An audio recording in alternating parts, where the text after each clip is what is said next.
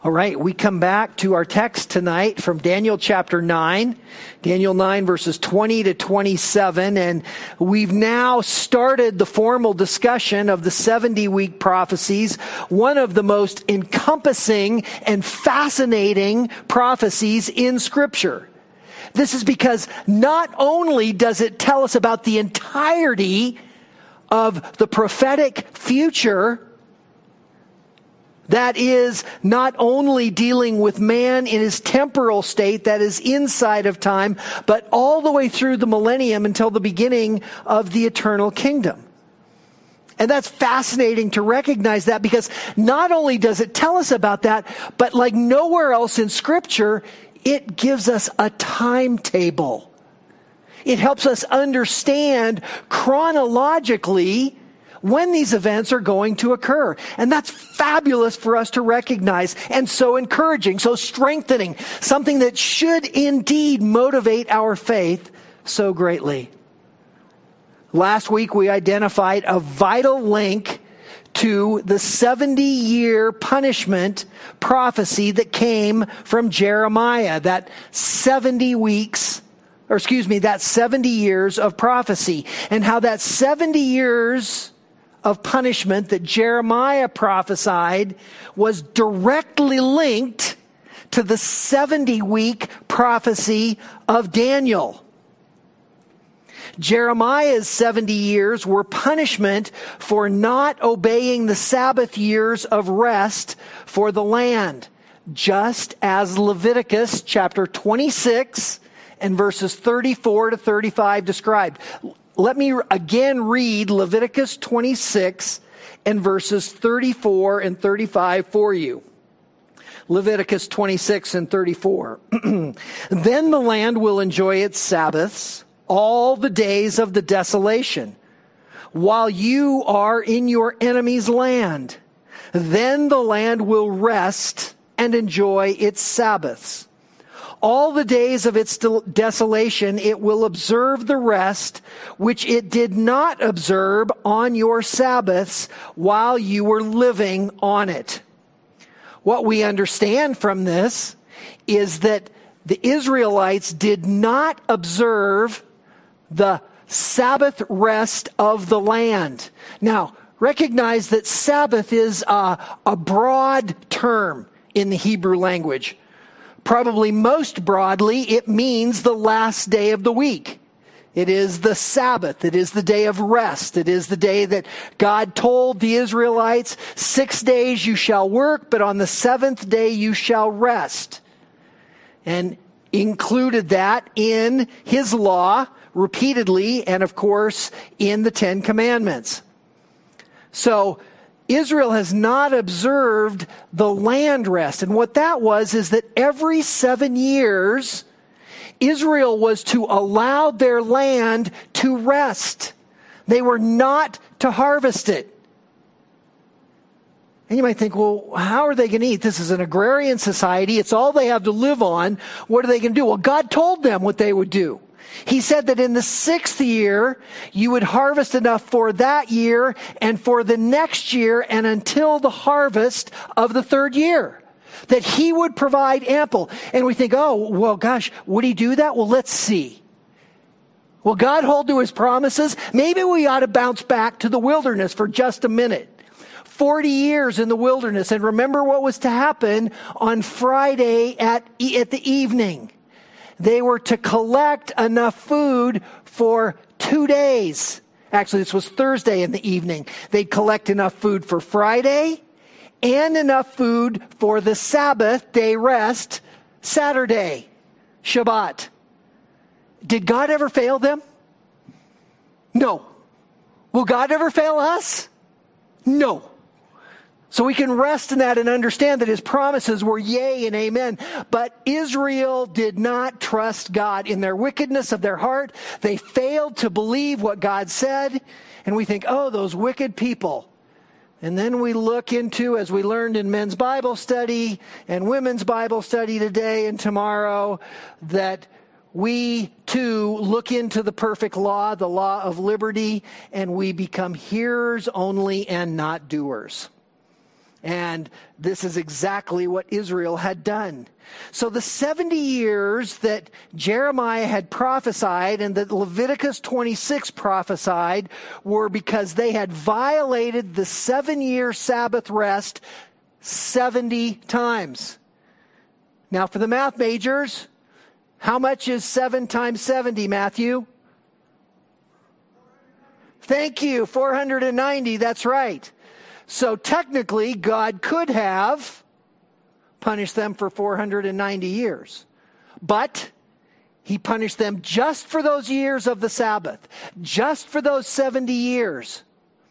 And did they acknowledge and respond to his punishment? So it's so important that we see this, that we recognize that he was punishing them for 70 years for the 70 times, the 70 periods of 7 years that they had not kept the land's Sabbath rest. So it was that 490 years that they did not give the land its cycles of rest. Now this would be all the way back to King Saul and very near the death of Samuel, the last judge. So rather than punishing Israel again for that full time, he narrowed it down to 70 years. But Israel did not repent of her wickedness during this exile.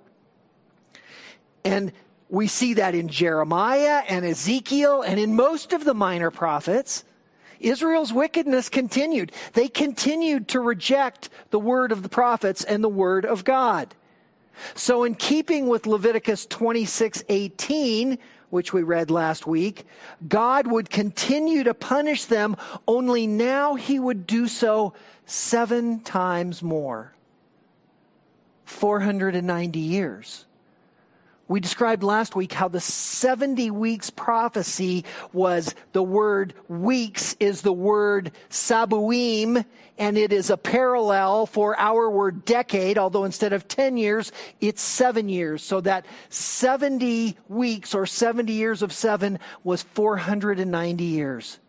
Do you see the direct connectivity to the abandonment of the Sabbath rest and to the reduced punishment that God allowed them to go through, but they continued to rebel against him, and therein he carried out the punishment of the full 490 years. And this is a critical connection from Jeremiah's 70-year prophecy of judgment directly to the 490-year violation of Israel's 7-year Sabbath rest, but also to her coming 490-year judgment, or 70 weeks, that she would face again as judgment for her wickedness.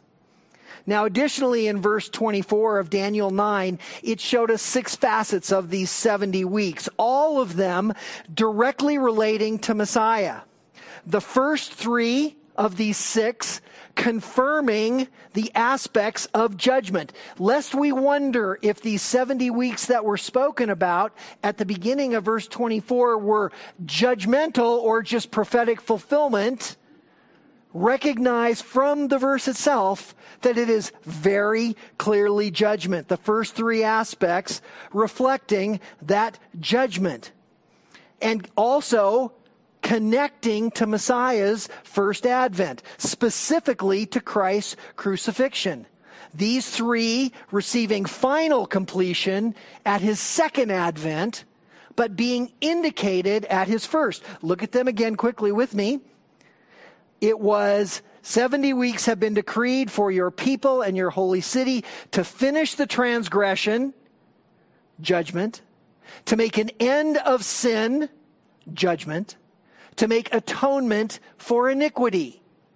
So this was a judgment that would begin with Christ at the cross, but would not find ultimate fulfillment until his second coming. The second group of 3 specifically relating to Jesus' second coming and his formal, literal, 1,000-year reign on David's throne. Again, as described in Revelation 19 and 20, and also Ezekiel 40 to 48. And those second three in verse 24 relating to his second coming are to bring in everlasting righteousness. This is not imputed righteousness that we have from Christ. This is ultimate and actual righteousness in mankind. That will not happen until after Christ returns to judge the wicked of the earth. It won't ultimately happen until the end of the millennial kingdom, when he finally takes through and becomes the ultimate judge at the great white throne judgment. Following that, in verse 24, was to seal up vision and prophecy. Vision and prophecy occurred in the largest venue ever during that period of the church, during Acts and the beginning of the church. And that prophetic, those sign gifts, those miracles, those tongues, those healings were for one purpose only, and it was to authenticate the men who had the gift as those sent by God with his message, such that when they penned the scripture, everyone recognized, oh, these are the men that had the gifts. These are the men whom God has sent and gifted. However, from Joel chapter 2, which is proclaimed in Acts 15, we recognize that prophecy and vision will again return. Let's make sure we're accurate to all of Scripture. Let's not become so dogmatic that we want to ignore part of the stuff that's not as easy for us. But this is not a problem, because that prophecy and that vision that will occur will be during the final year, the final week or 7 years of Daniel's vision. And then it too will conclude, as Joel tells us, and as we see in Daniel 24, to seal up vision and prophecy, and thirdly, to anoint the most holy place. And as we've spoken about last time, that is to anoint the temple, which the second temple that Ezra and Nehemiah built, that Herod modified, was never anointed. It never had the presence of God dwelling in it. God's presence left the temple in Ezekiel 8 through 12, and it never returned. The re-anointing where God's presence will again be in the temple will not occur during the third temple, which is the one that Antichrist will desecrate in Revelation, but it will occur in the fourth temple, in the millennial temple. And that anointing will not just be the spiritual presence of God with the Ark of the Covenant. It will be God himself in Jesus Christ reigning on the throne of David. So these are the promises that will be fulfilled at the second coming in verse 24. Now, I passed out a chart last week relating to the chronology, and you may want to keep it handy for you if you have it. We'll be referring to it tonight. If you're at home and didn't get one, email me, and we'll be happy to get you a copy of that. But there are some details we'll talk about this evening. So, all right, let's read our text, and let's get back into an arousing announcement and 3 facets of prophecy to motivate your faith. And specifically where we are, our third point in this message, although we've been on it for a few weeks now, and that is what will again occur. So look with me, if you would. We're going to read beginning in verse 24. 70 weeks have been decreed for your people and your holy city, to finish the transgression, to make an end of sin, to make atonement for iniquity, to bring in everlasting righteousness, to seal up vision and prophecy, and to anoint the most holy place. So you are to know and discern that from the issuing of a decree to restore and rebuild Jerusalem until Messiah the Prince, there will be 7 weeks and 62 weeks. It will be built again with plaza and moat, even in times of distress. Then after the 62 weeks, the Messiah will be cut off and have nothing, and the people of the prince who is to come will destroy the city and the sanctuary, and its end will come with the flood. Even to the end, there will be war, desolations are determined. And he will make a firm covenant with the many for 1 week. But in the middle of the week, he will put a stop to sacrifice and grain offering. And on the wing of abominations will come one who makes desolate, even until a complete destruction, one that is decreed, is poured out on the one who makes desolate. So verse 25 begins, as we come back to this third point, so you are to know and discern all of these details. And that third point, what will again occur. And verse 25 begins, so you are to know and discern. This is a reminder for us of the fact that Daniel did not know and discern the prophecies of chapter 7 and 8, but that he was told by the angel Gabriel that he would discern these back in verse 22. Again, he didn't previously understand, but now he would. And the first thing he is to know is where this whole vision is to begin. And this is super important for us. If we're to understand chronology, we want to know what the starting point is. And this is exactly what Gabriel wants him to recognize. The first thing he is to know is where this is to begin, and that is the issuing of the decree to restore and rebuild Jerusalem. Don't lose sight of that phrase. That the beginning is the issuing of a decree to restore and rebuild Jerusalem. Well, when was this?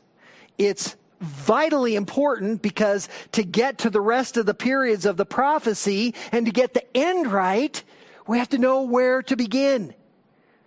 3 possible decrees exist that could be the starting point of this prophecy. The first is Cyrus's decree to rebuild Jerusalem. You would find that on your chart. Down on the third bullet point, first year of Cyrus and the beginning of the second temple, 538 BC. That's proposed. That is a decree that could be the starting point. Now we recognize that that is also that which was prophesied in Isaiah 44 and 45, and again which occurred in 538 BC. As you see there in your timeline. Now, the second possibility is Artaxerxes' decree to Ezra to return into the construction of Jerusalem, that the construction would continue and that they would possess the land. This also on your chart, you'll notice from the 7th bullet point was in 458 BC.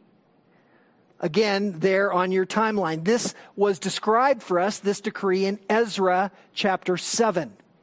The third option is Artaxerxes' decree to Nehemiah in 444 BC. We find this in Nehemiah chapter 2. Well, to answer the question, we must keep the whole verse in mind. We need to look at the context as we assess these 3 options. Tanner, so helpful in all of this. First, the restoring and rebuilding of Jerusalem must be kept in mind. Secondly, the 2 time periods of 7 weeks and 62 weeks, that is 49 years and 434 years, must be kept in mind. And the third point from the verse is that the culmination of these 2, that is 7 and 62 weeks, and that period is to the time of the coming of Messiah the Prince. All right, with these in mind, let's look at our first option of Cyrus' decree, and we find that this will not fulfill all the particulars of the verse. The decree was only to rebuild the temple. Remember, the verse says that the rebuilding is of the city of Jerusalem, not just the temple. This would have also been 489 BC. So that time, that 49 years after the city was to be rebuilt, that first 7 weeks of 49 years, taken from the time of the decree of 538, would have resulted in a time of 489 BC. And yet what we recognize from Nehemiah is that clearly the city was not rebuilt. In fact, the book of Nehemiah, if you remember our Old Testament survey work, we had Nehemiah, remember? He's kneeling on the walls. The point of the war of Nehemiah is walls. It is rebuilding the walls. So it was not done at that time. So again, we see that this prophecy could not be it. And lastly, the combination of 69 years plus 7 years, or a total of 483 years, from the date of the prophecy would take us to 55 BC. Nothing happened of note in 55 BC that we can connect any of this with. So clearly, the first decree of Cyrus to start the rebuilding of the temple is not the right answer. The second option is also less likely, but it's better. In favor of this, and this second one is the consideration that the decree was Artaxerxes to Ezra in 458 BC. And in favor of this is that the 69 weeks or the 483 years from 458 BC would take us to 25 or 26 AD. And it could have been around the time of Jesus' baptism and the formal beginning of his ministry. And because of that, some think this could have merit. But the problem with this is that verse 26 says that at the end of 62 weeks that the Messiah is going to be cut off. Well, that leaves a long period between 25 and 26 AD to either 30 AD or 33 AD when the crucifixion had to occur. And we'll touch more on why it had to occur then in a minute. So this also is not as likely as the others. And only 2 possible years really for the timing of the crucifixion occur. And that is, there are only 2 years, as we've been able to look at. Now we can go back with sophisticated technology, check the cycles of the moons and all of these details. There are only 2 years in which the Passover fell on a Friday. And that is either 30 AD or 33 AD. One of those 2 years is the year that Jesus had to be crucified. Why? Because it had to be a Friday so that 3 days later, on the first day of the week, he would be raised from the dead. We see this in 3 separate scriptures confirming that fact. Mark 16:2, Luke 24:1, and John 20:1. So the second option fails here. And the second option of the decree to Ezra also fails because in Ezra chapter 7, at his return, there is no authority to rebuild the city. When Artaxerxes gives Ezra the decree to go back, he says, go back so that the people can possess the land and live in it, and that you can continue the ornamentation of the temple. The temple is done with its base construction, so the stones are up. That happened in 516 BC. But there's no ornamentation. None of the accoutrements that accompany the temple were done. None of the finishes, none of the gold, none of the furniture, none of the fixtures, none of the separation of the holy place from the most holy place. So that's what Ezra went back to do, not to rebuild the city. The third option of the decree to Nehemiah in 444 BC is then best. First, Artaxerxes' decree to Nehemiah is specifically to rebuild the city. Nehemiah chapter 2 and verses 5 through 8 proclaim that for us. Second, the book of Nehemiah and Ezra, chapter 4 and verses 7 to 23. And there in Ezra 4, he is writing prior to himself going, but giving an overview of the entire process. And he says, as did Nehemiah, that clearly that the rebuilding was during a time of great distress. And that's just what was occurring. And notice the end of verse 25. Even in times of distress. So Nehemiah's affirmation and the decree to him from Artaxerxes also best fits because of that.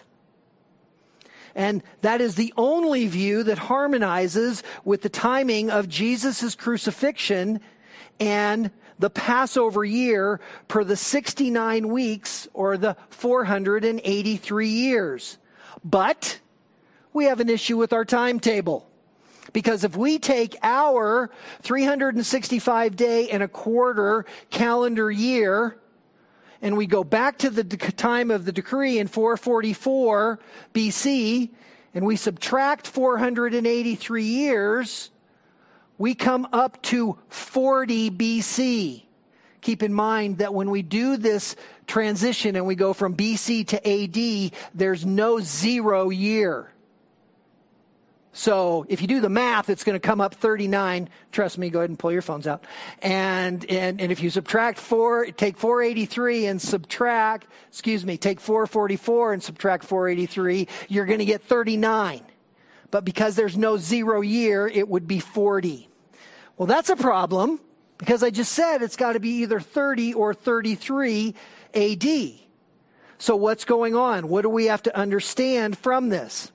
Well, several things. Over the centuries, most every society has had their own calendar. Now, the calendar that we use today is pretty much uniform around the world.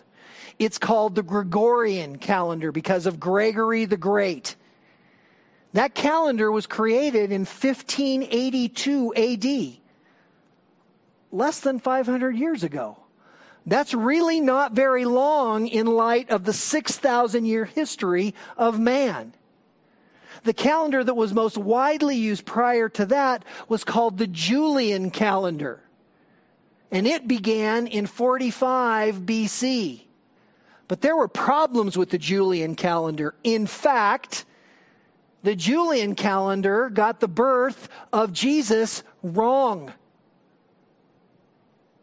Jesus' birth on the Julian calendar showed at the 0 point, where BC, before Christ, turned to AD, and that is not what actually happened.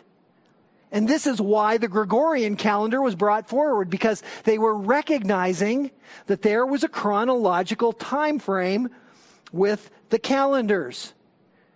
So as we looked more deeply into this, we understood more of these details. And in fact, that BC, which was, again, before Christ, and AD, which was supposed to stand for the year of the Lord, Anno Domini, was wrong.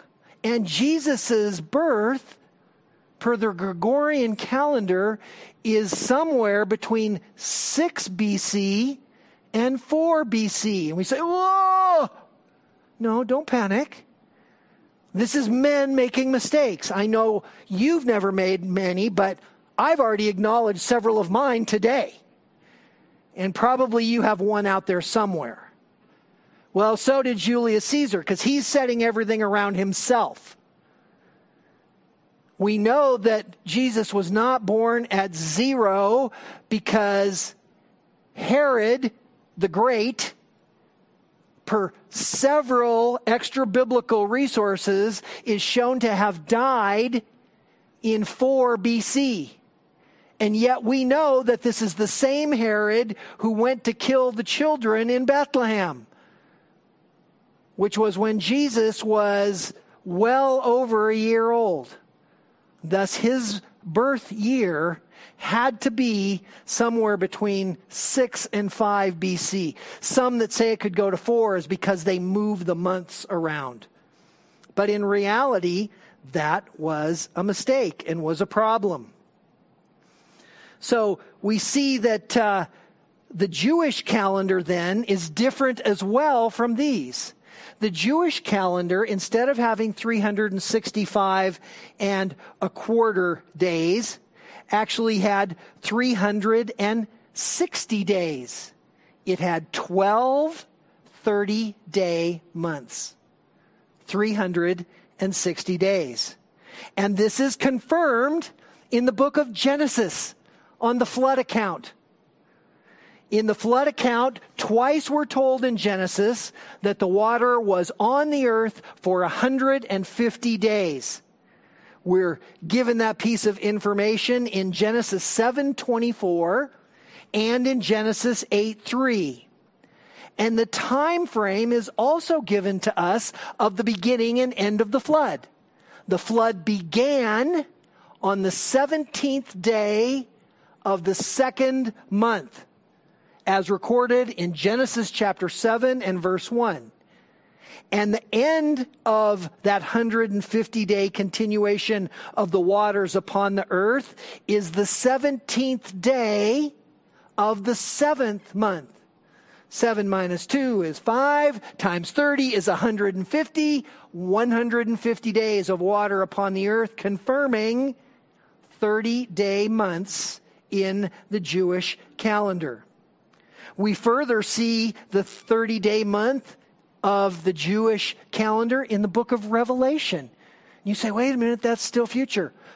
But it wasn't written to us, and it wasn't written this year.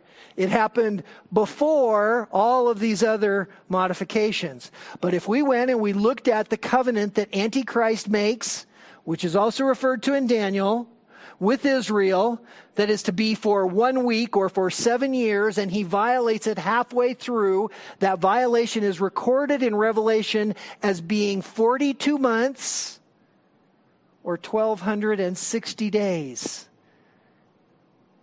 42 30-day months. So we have confirmation at the beginning and end of the Bible about the Jewish calendar. So as we take this 490 years, and I know this is a lot of math, hang in there with me, but it's so great. I hope you're loving it. I'm loving it. If we take the 490 years and we multiply that times a 360-day year, we came up with exactly 173,880 days from the decree of Artaxerxes to Nehemiah until the coming of the Prince who is Messiah.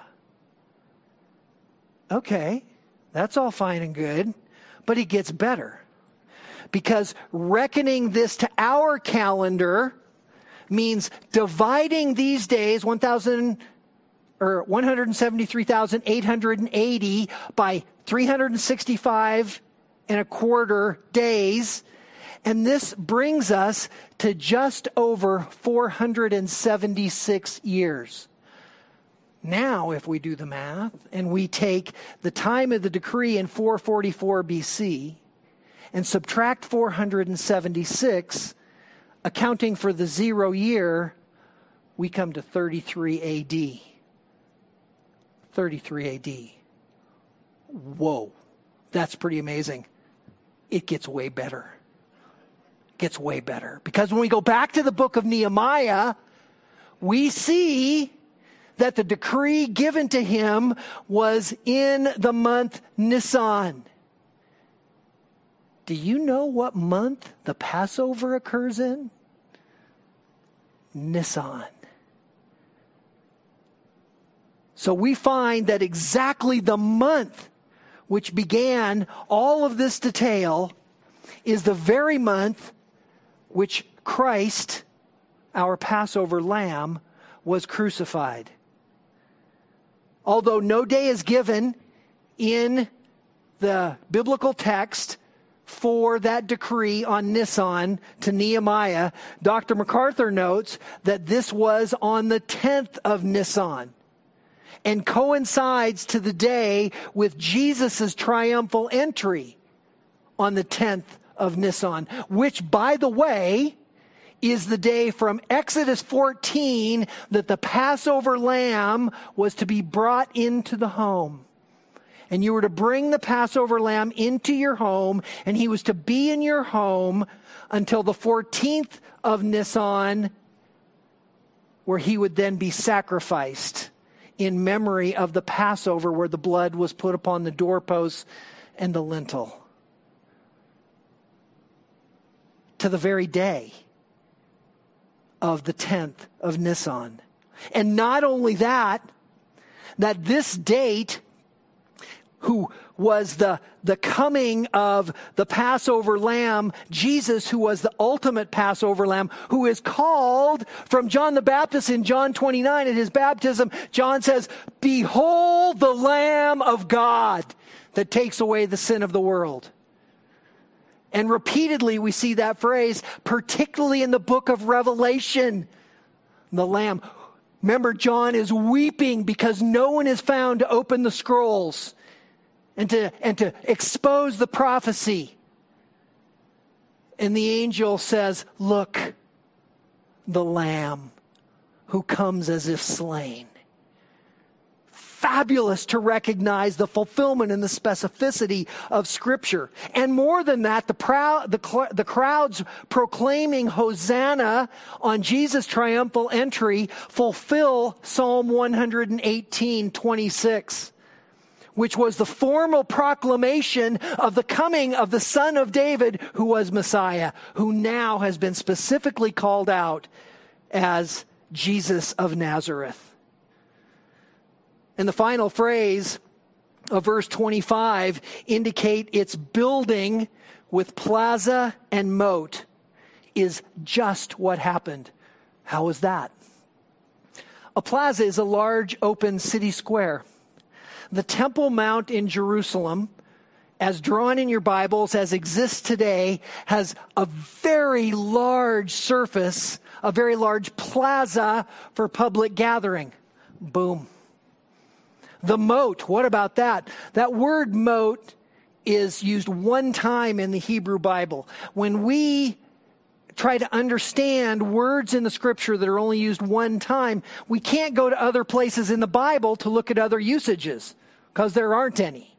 So then we go to the extra biblical sources. When we see a Greek word that is used in the Bible one time, then we start looking at Plato, we start looking at Philo, we start looking at Socrates, we start looking at all of these other sources to see how they use the word. This Hebrew word for moat doesn't exist in any of those sources. We see it in one Akkadian text, and we see it in one other place where the word is translated as wall. And scholars believe that this was the meaning of that word, and that the translation moat has carried forward, but in effect what it meant was a perimeter around the city, which often was a wall. And by the way, do you know what goes around the city of Jerusalem? It's a wall. Just exactly as the Scripture tells us. A word of caution must be exercised regarding the dating that we've spoken about. There are so many aspects to this. The exact date of Artaxerxes' decree to Nehemiah. The month is given, but the year comes from extra biblical sources.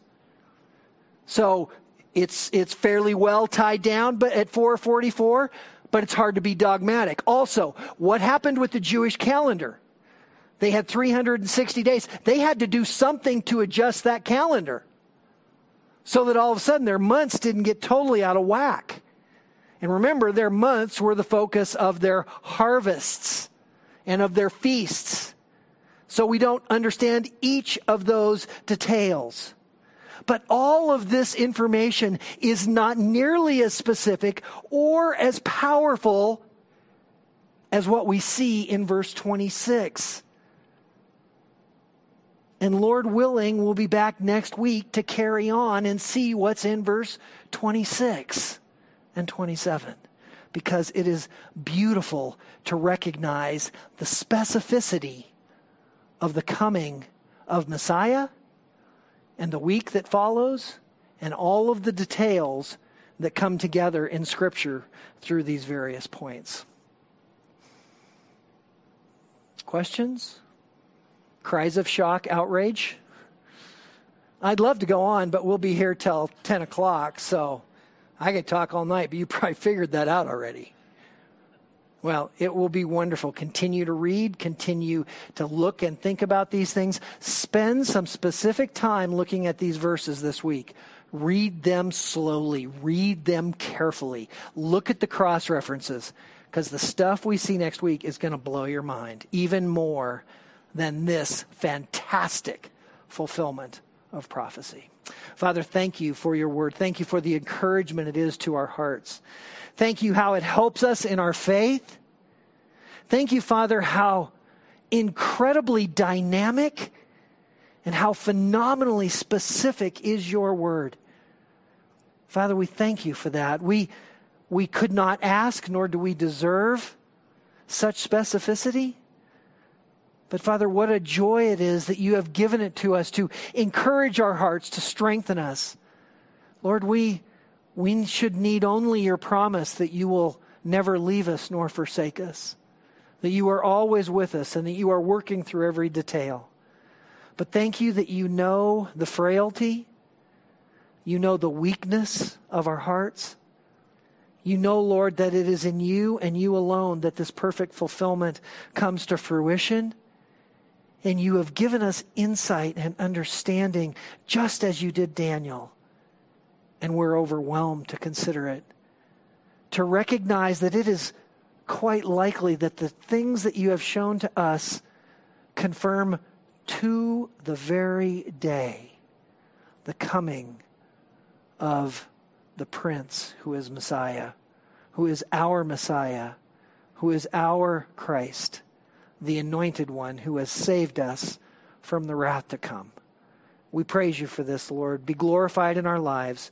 Strengthen us as a result of our time together and encourage our fellowship. Help us to be faithful in the proclamation of the name of Christ, the only name under heaven and on earth by which men can be saved. And for this, we will give you thanks, praying it all in the most holy name which we will ever speak, the name of your Son and our Savior, Jesus Christ, our King. Amen.